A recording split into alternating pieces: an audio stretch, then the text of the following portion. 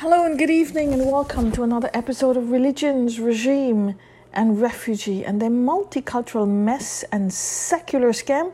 Thank you so much for joining me today, my friends. I hope you're having a great day wherever you are. And I hope you're going to have a great weekend because the weekend is upon us. And you know, I always love the weekend. I'm a little bit late recording this podcast today, but I just needed a break after a heavy week. So here we are. And thank you so much for joining me and your support all the way. I just want to talk about something today. The president of the Congress, Malik Arjun Karjé, had met the president of India, the Honorable Srimati Draupadi Murmu, obviously, they talked about Manipur and that Manipur is burning and that the center is doing nothing. But they're just playing politics. They're just playing politics, okay? They're just playing politics, divide and rule. They don't give a damn. They have never given a damn. If they really cared, they would have opened their mouth about what was going on in Manipur for the last 75 years. Now, let's just start. I just want to talk about the Congress here. Forget about Manipur. Just put that aside. Put Malik Arjun Karjé aside. And we'll start with the Congress, okay? The Congress Party of India, okay, was actually a platform for new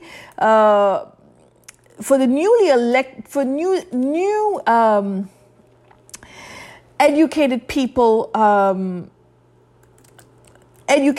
of the British Raj, those who were first generation, second generation educated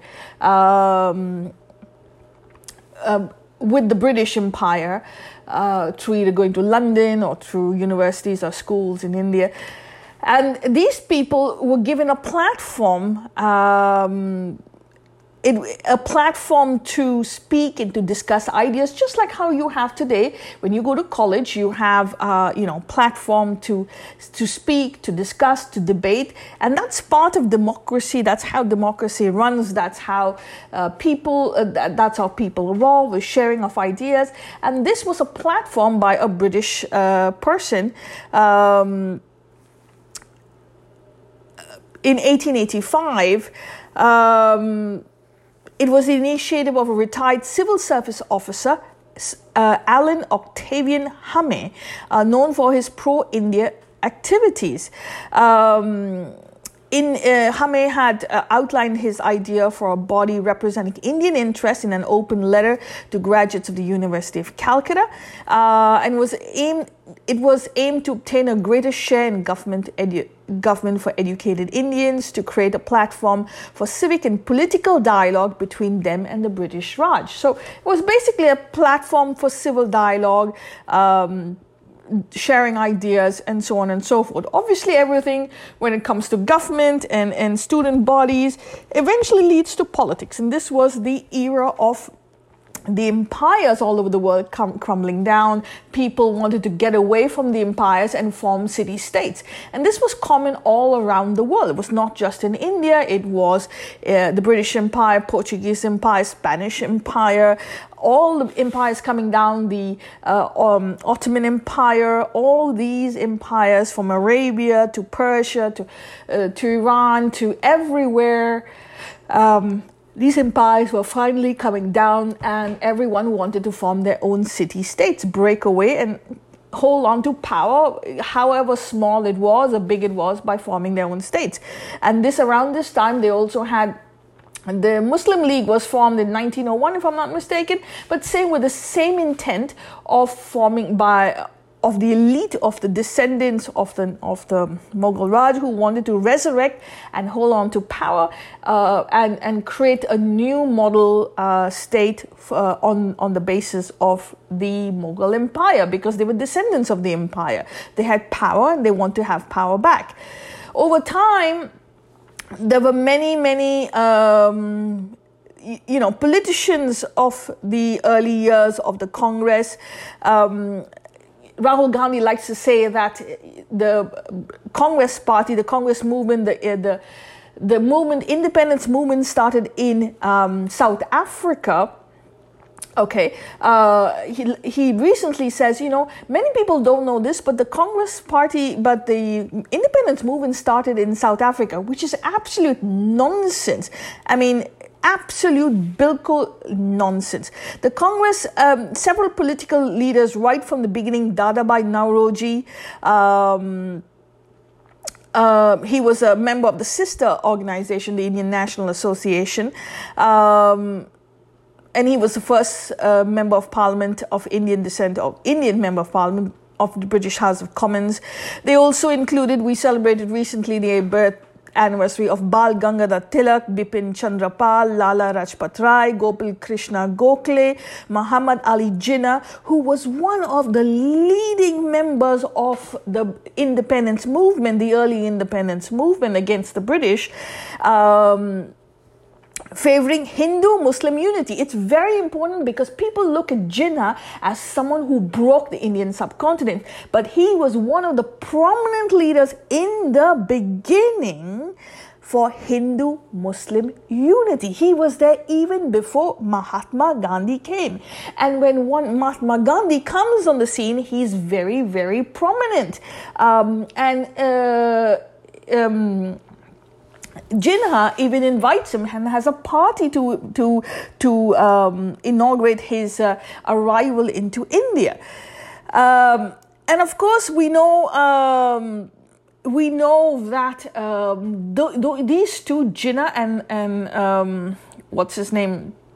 Jinnah and Muhammad Ali and Mahatma Gandhi did not get along very well. It is allegedly said, that Mahatma Gandhi, the fool that he was, and I apologize for saying it, but I still think he was a fool. He called Jinnah, who was not very Muslim, although he was Muslim by name and by faith. Remember, he's a third generation convert, okay? His grandfather was once upon a time a Hindu. And Jinnah and Mahatma Gandhi called him a Mohammedan. Jinnah, who was not very Muslim, he ate pork, drank wine, he liked the ladies, he was a good, handsome bachelor, and he did not like Mahatma Gandhi, singling him out as a Mohammedan, and he was really the prominent leader at that time. From there was friction and they never got along with on any ideological basis. What really caused the problem was what Gandhi's alignment with the Caliphate movement. The Caliphate movement was made out of Muslims, and not all Muslims, but always the minority, the bottom of the pack, who are always brainwashed and indoctrinated by these mullahs, who are people who have no connection to the land, people who are distraught in their personal lives, traumatized, come from broken homes, come from violence, and that trauma translates into the streets, and they're rebranded. This trauma and anxiety, this ignorance is now rebranded into political agenda, and the mullahs use this this type of people for mob violence, and they started the Caliphate movement all the way up to the Ottoman, to save the Ottoman Empire. Now, when we have a group of people, not everyone in the group thinks the same way. It's similarly like the Congress. You have the left wing in the Congress, you have the right wing in the Congress. You had people like Sardar Vallabhbhai Patel, who was on the right side, and you had extreme socialist, who was Nehru and all his gang, on the left of the Congress. But there are many different ideas, and similarly among communities, you have community members. Everyone doesn't think the same. Everyone doesn't think the same. In India, no one thinks the same. In the world, no one thinks the same. Your label has nothing to do with it. It's how you interpret a junction. A junction is 360 degrees, and you have different people at different angles having different opinions. It is normal. And so the bulk of the Muslims did not take up for this Khilafat movement. And one of the people who did not take up was Jinnah. He was angry. He said he wanted to win independence through constitutional means. That means not protest on the streets, marching, emotional, riots and marching, because he knew that this could bubble out of control. And once it volcanates out of control, all the garbage will find a vent to come on the street, and that will cause violence. And this is exactly what happened. Gandhi used the Muslims to run an agenda, supported them, because he wanted to use the Muslims against the British. Now, people say, he wanted their approval, he wanted their alliance with the British. That means, how could he say to the Muslims, support us against the British, but we're not going to support you against the British and the Ottoman Empire. Your requirements against the requirements of the Ottoman Empire against the British. So when you need us for the British, when we want you for the British, you have to be there. But when you need us for the British against the British, we are not going to be there. So Gandhi couldn't say that, so he had to take up for that. But he could have taken up in a lot of ways. Okay, now, again, we're talking in hindsight. We were not there at that point, so we can't say what went on in their mind. And they're working on emotion at that point. You don't have time to introspect. You're working on the dot. The currents don't stop for you to think. But, you're working live. So it's completely different as when you work on hindsight. But in hindsight, as we look at it, he used the sort of the garbage at the bottom of the rung. Always at a cycle, you have the bottom of the cycle where the water collects, and you have to throw that water out and always keep changing, because you're cycle after cycle. He could have easily taken other ways to go and support the Muslims in different other ways.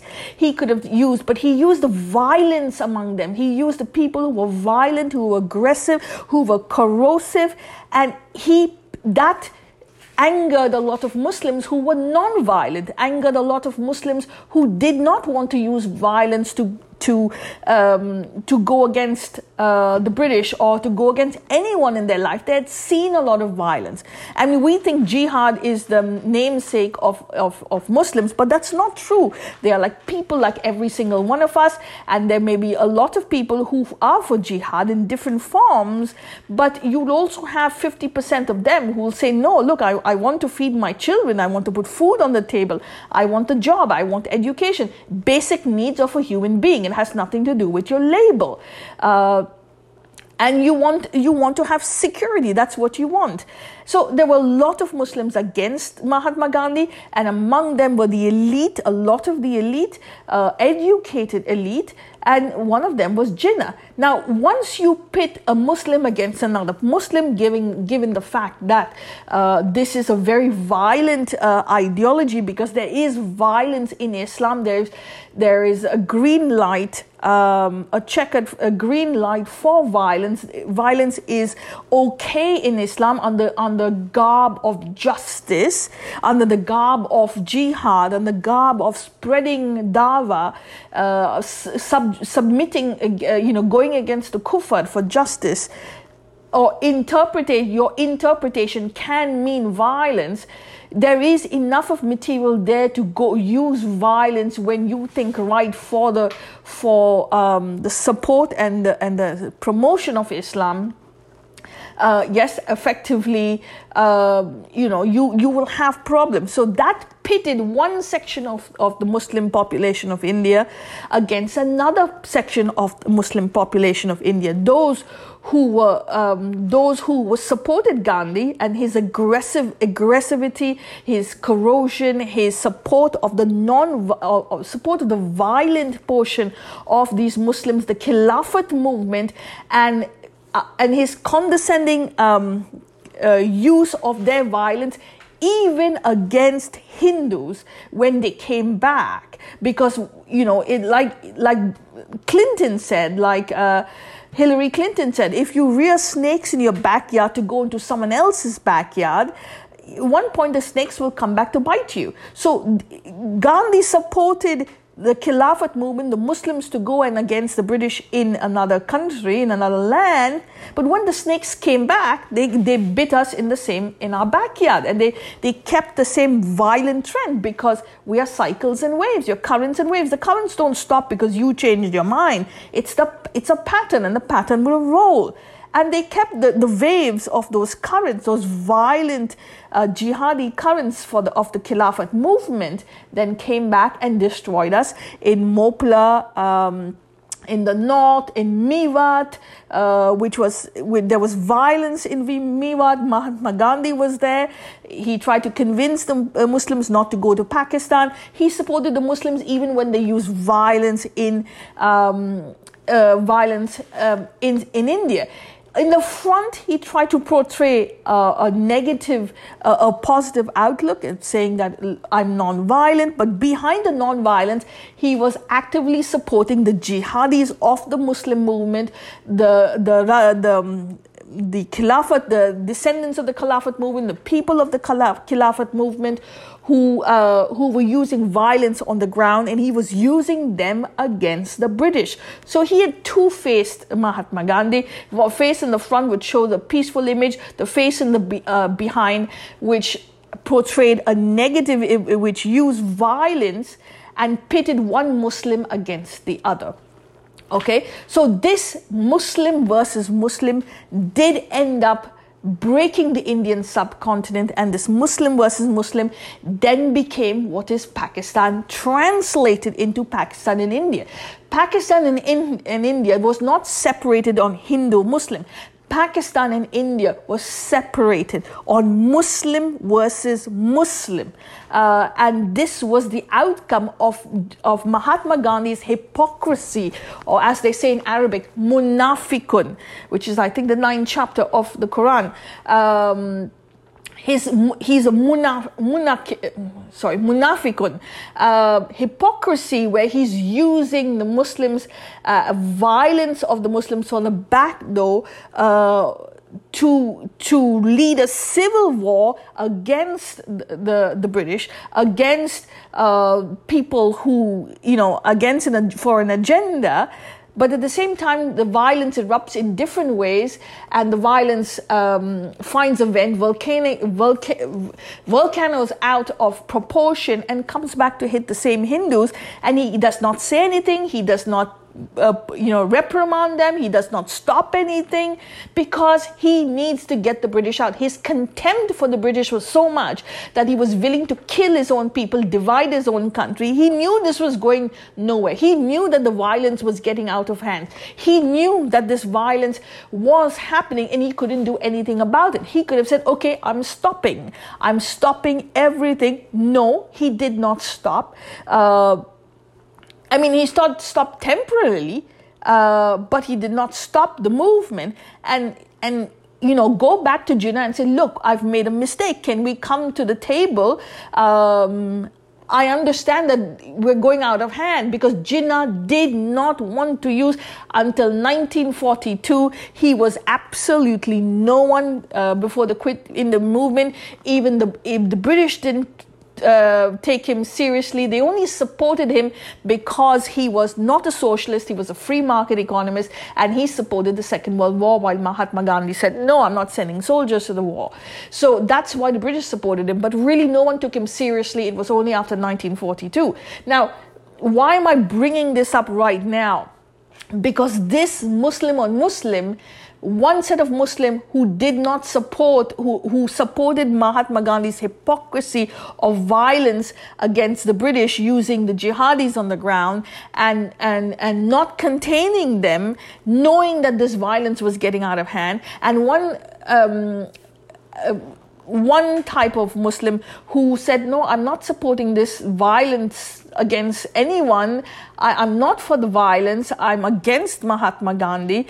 And they took up for the only other group that was there, which was the Indian Muslim League. And the Indian Muslim League, how do you fight against someone? You use if someone's violent, you have to use violence against them. It's violence versus violence. You can't use violence versus peace, because you're going to get eaten alive. This was exactly what the Hindus are doing. You're trying to use peace against violent methods of the Indian Muslims today, or should I say the 10% who are causing the 15% that are causing the problem. 15% of the Muslims, not all the Muslims. You're trying to use peace and trying to calm them, but you cannot control the waves. So you have to use, be of the same strength, the same street power to fight street power. That's why Yogi is very successful, because he's using street power, he's using bulldozers to fight the violence, and all of a sudden they keep quiet. So you have to be of the same strength, same level. So Jinnah now takes over, and Jinnah uses violence against the British and Mahatma Gandhi's group, and once you have violence versus violence, it escalates into a genocide. So this would not have happened if Mahatma Gandhi did not divide the Muslims, and the Indian subcontinent was divided not on Hindu versus Muslim. It never started like that, and although it was portrayed as Hindu versus Muslim in the literature, in the end it really was Muslim versus Muslim. He split the Muslim community into two by supporting the jihadi groups of the Khilafat movement, who aggravated everyone else who didn't agree with them. And here we go, completely here we go. We have a subcontinent in peril, we have people in peril, and now they think that they are fighting against, and the whole world thinks the Indian partition was because of the British and Hindu versus Muslim, but it was not. He used the Muslims, and that's how we are where we are today. Now, after 1923, after 1947 and the genocide, did they do anything? Did they, go back to the drawing board? No. The Congress Party pretended to be, socialist and secular, pretended to be the peaceful one, and they were supporting the minorities. From where did they get the concept of minorities in the first place? Why were they so bothered about the minorities? You're supposed to be bothered about the whole country. You're not supposed to be bothered about minorities and divide the country, run two states within a state, because they were the problem of independence in the first place.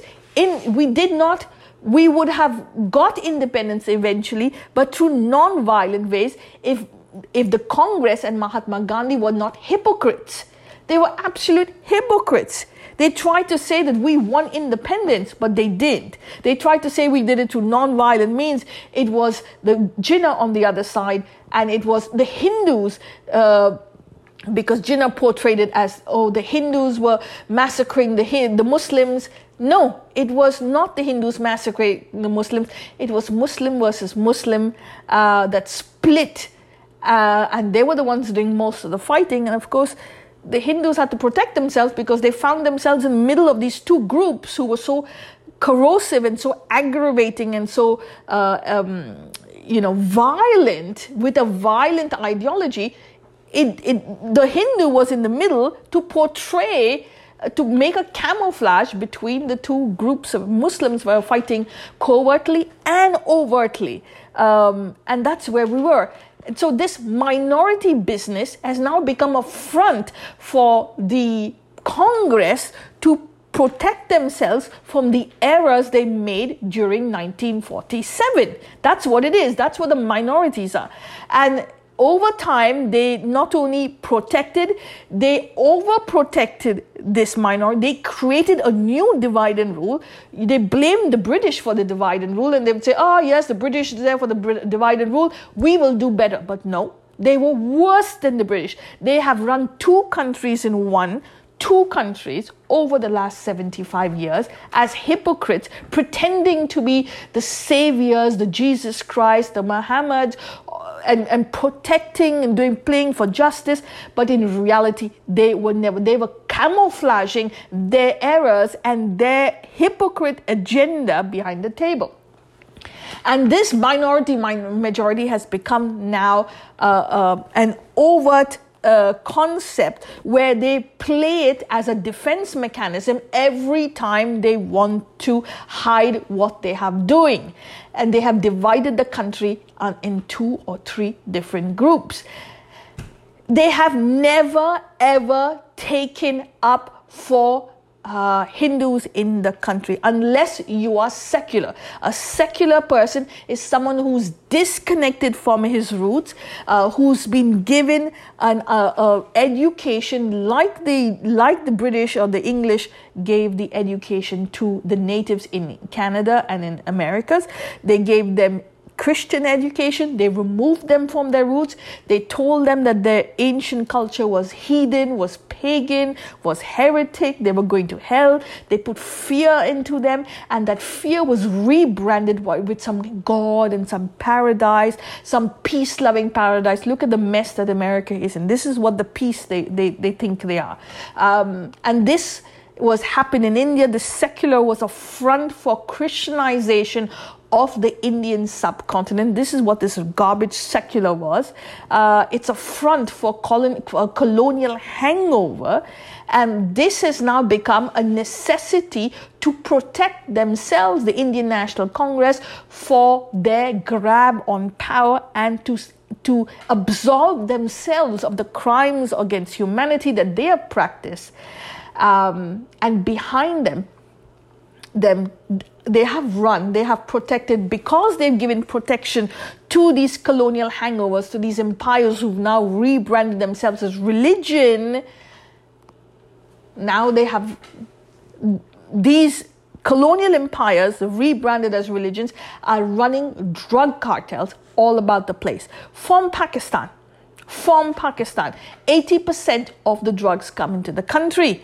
From the northeast, you've got another 20-25% coming into the country. It's controlled by the Christian states. All Christian, the Northeast is predominantly Christian. So why do they have drug cartels on either flank of the country? And why do they need to protect it? First of all, they need to protect themselves of the crimes against humanity, their lies, the hypocrisy of 1947 and the early independence movement, which was a lie. We didn't get independence. We are still under colonization by the secularists and the Marxists to disconnect us from our heritage and rebrand us into drug cartels and drug addicted people, where we will slowly die off and they will take over the land, because their colonization is not for God. Their colonization is a front to take over the land, just like they did in North America. They converted the Christians, the natives, to Christians. They made treaties. They didn't meet the treaties. They lied. They didn't give any money, and they put the natives on reserves, and here we go. So now these colonial empires, so-called minorities, if they're so big, such small minorities, why are they running drug cartels? Okay, so that is basically why Malik, Arjun, Karjé and his group of ... are in front of the president to protect their drug cartels. They are so engrossed in showing everything but Manipur, protecting this, protecting that, protecting everyone, protecting the poor people of Manipur. In reality, they are protecting their drug cartels run by the church. And that's why they had Article 370. Article 370 was not to protect the culture of Kashmir. The Article 370 was to protect the drug culture of Kashmir and the drugs coming in through there, because they've got they've got a vote bank there, but the vote bank is just a front for drug culture. Again, in Punjab, Haryana, Rajasthan, all these are drug culture areas. That's why you had the Mewat violence, to resist against the BJP government, who is doing everything to stop the drug cartels. So here is my question to the President of India. Here is my question to the hypocrite media of India and to the ... gang. I want to know how much of money exchanged hand between the Christians of the Northeast, the Christian churches, and the Indian National Congress. if the Indian National Congress built so many churches in the Northeast, where did the money come from? If it's coming from a foreign state, did they get the money from the drug cartels? How much of money? Where is the trace of that money? Where is the trace of the control of that money? Have they declared that money? Why was the Indian National Congress quiet on the Northeast for 65 years or 60 years? Why were they quiet? Why would there was nothing in the newspapers or anything that was going on in the Northeast all this time? How much of drug cartels were they supporting? How much of money of commission did they get? I would like the Indian Prime Minister, the President, to talk about these drug cartels, ask them the question. How much rape was going on in Manipur prior to the BJP taking power? How much of drug cartels were going on in this, were going on supported by the Indian churches in the Northeast for the last 65 years is my question. How much of money came in from this area? How much of drugs come in from this area? How many violent raids came in through this area? How many raids were led by the Nagas and the Cookies in this area? And what did the Indian National Congress do during these raids in the area? How many illegals have been given passports and Indian citizenship in this area, in the Northeast, in the last 65 years? How come there is nothing, no information about it in the news or anywhere? I mean, if Mr. ... wants to really care about Manipur did not start in 2023. Manipur was there for a very long time. Where is the data and the news about information about how much was going on all this time? What is the connection to the church? Where did they get the money to proselytize because it costs money? How many people were forced into proselytization, into conversion? How many churches fronts are illegal churches in this area? And that is what the Karjé gang is going pillar to post, and to the BBC, to the foreign media talking about it. They don't really care about the minorities, which they pretend to cover up. What they are covering up is for their drug cartels, is for the information about how much, how many churches are real legal or illegal, how many illegals there are, how many churches are fronts for drug cartels, how much of money has come in from the country, from outside the country, for these drug cartels and for building of these churches. And so they're trying to pretend that they're victims and they're doing something about it, but they're running helter-skelter in reality only to protect their drugs, their drug cartels, which are the source of funding and the money of the Indian National Congress and the ... gang. So they're really desperate for the information not to get out of all they have been doing for all these years, all the drug cartels they've been running, all the times they have kept quiet on all these cartels, on the violence of thousands of people who've been forced to become Christian by force and not by choice, just like in the Americas. They keep you poor, they keep you uneducated, they keep you hungry, they block the roads, they blocked the roads so that no goods and services can go into the Hindu areas, mighty areas in Manipur. So they block everything. You do not have money, you do not have power, you do not have food. And the only time they will stop the blockade is if you convert to Christianity. This is exactly how they converted the Native Americans to Christianity and Christianized them. Today, those Native Americans are drug addicts, they're alcoholics, they're rapists, they are dying, they don't speak their native languages, they are completely lost from their culture, from their language, from the land, and they've been filled with this fake God in the sky. And what happens to this God? Because you have a void, you have no control of yourself, of the energies of the land, you do not know how to live in conjunction with the land besides growing drugs in poppy cultivation. you become an alcoholic. You lose your mind. You have no connection. You have no support system. They've taken away the support system, and that's how you get drug culture. So Malik Karjé is really there to protect his drug culture of the Northeast, not for the Hindus, not for the Manipuris, not for the violence. He doesn't care, because they know they have run a drug cartel, and the church is in conjunction with them. And I would like to know how much of money exchanged hands between the church and the Indian National Congress for the last 65 to 75 years. How much of money, how much of data was transferred, how much of information, how many illegals, how much of commission that the Congress got, and how much money came into the country, how many people were forcibly converted at gunpoint in this area. So this is exactly what we want to know. And to Mr. Malik Karjé, we know that you're protecting your drug cartels. You are not protecting anyone else. You don't give a damn about minorities. It's to control and to camouflage your hypocrisy of your drug addiction for power, and your drugs on the land, which has destroyed the Indian subcontinent and divided the Indian subcontinent in 1947 for your sick, hungry lust for power and contempt that you have for everyone who does not support your ideology. My dear friends, that is the podcast today.